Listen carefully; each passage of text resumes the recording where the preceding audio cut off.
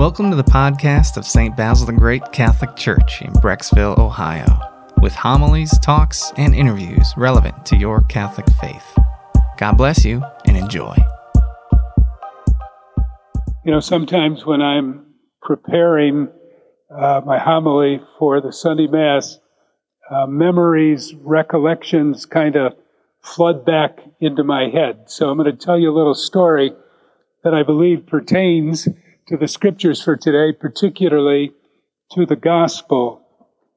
My dad passed away suddenly in the spring, like March, April maybe, of 1954. And as the year went on, my mom and my Uncle Jim somehow or other came up with the idea, and it was a good idea, that it would be good for my mom, it would be good for all of us, if we went back to Ireland, where my mom and my uncle were from.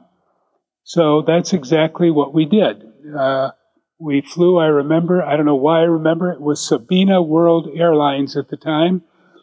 We flew to Manchester, England, because that was the first leg of the trip, because I had an uncle and an aunt and cousins living in Manchester, and we visited with them. And then after that, we got on another plane and flew to Ireland. I don't know where, but eventually we ended up in County Mayo, which was my mom and my uncle's home county, and in their hometown, which was really just a very, very small village. So one evening, we were visiting my uncle, my aunt, my cousins, and, you know, when it got kind of coming down towards sunset, my uncle got up and he said to the dog, "Go get the sheep." The dog got up, my uncle opened the door, and the dog took off like a bolt down the road. And probably 20 minutes, half an hour later, here comes the dog down the road, leading, just like Jesus said, the shepherd leads. The dog was leading the sheep back to pasture for the evening. And I thought at the time, you know, and I even saw one of them kind of wander away from the pack, and the dog went out there and brought it back into the pack and then brought them both to the field. So I kind of always wondered what those stone walls that are all over Ireland are all about. But some of what it's about certainly is shelter for the sheep. And again, it's exactly what Jesus was talking about. So fast forward a little. As you know, we've been visiting Honduras since like 1999. And when we started down there around 2000 and in the early part of this century, you know, all the roads were basically unpaved, and it was pretty rough riding. But whenever we would go out, even on the main roads, again unpaved, or to a village, and they're still unpaved, and they probably will always be unpaved, you know, we would be traveling along, and it wouldn't be long before we would run into a herd of cattle, you know, with a cowboy or the owner or his children or both, you know, leading the cows, taking them from one pasture to another pasture or bringing them back home.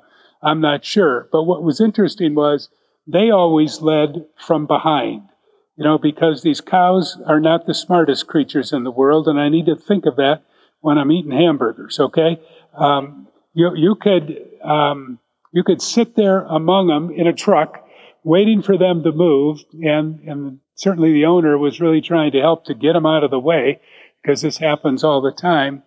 And almost invariably, there would be one big bull that would stand in front of the truck and look at you, and you look at the bull, and it was almost like the cow was saying, "I dare you, you know, I'm not going to move, you're going to have to move." But eventually, the cow would move away, and frequently, another cow would then step in and take its place, which wasn't really very helpful.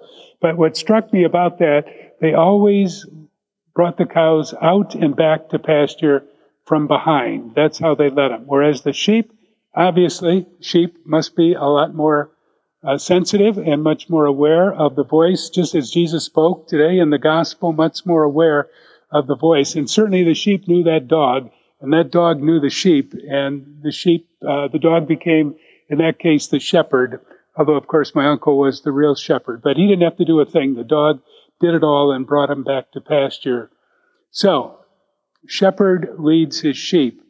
I have always, there are just some passages of Scripture that are more significant to me, touch me, more than others. And perhaps that's true for all of us. But Psalm 23 has just always been one of my favorite Psalms. I just love that Psalm. And I would encourage everyone to read it on a regular basis, particularly during this virus when we're all hunkered down. Look in your Bible, find Psalm 23 and read it over and over again. And it's hard for us to imagine this. Everything in where we live right now, because of the rain we've had and some sunshine, everything is green and lush.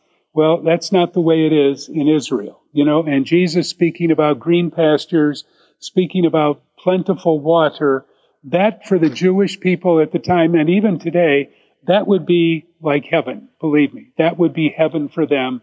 Green pastures, plenty of water. That's something that they didn't experience. It just wasn't a part of their life because it's a very dry and arid place for sure. But I just find great comfort and hope in that Psalm 23. The Lord is my shepherd.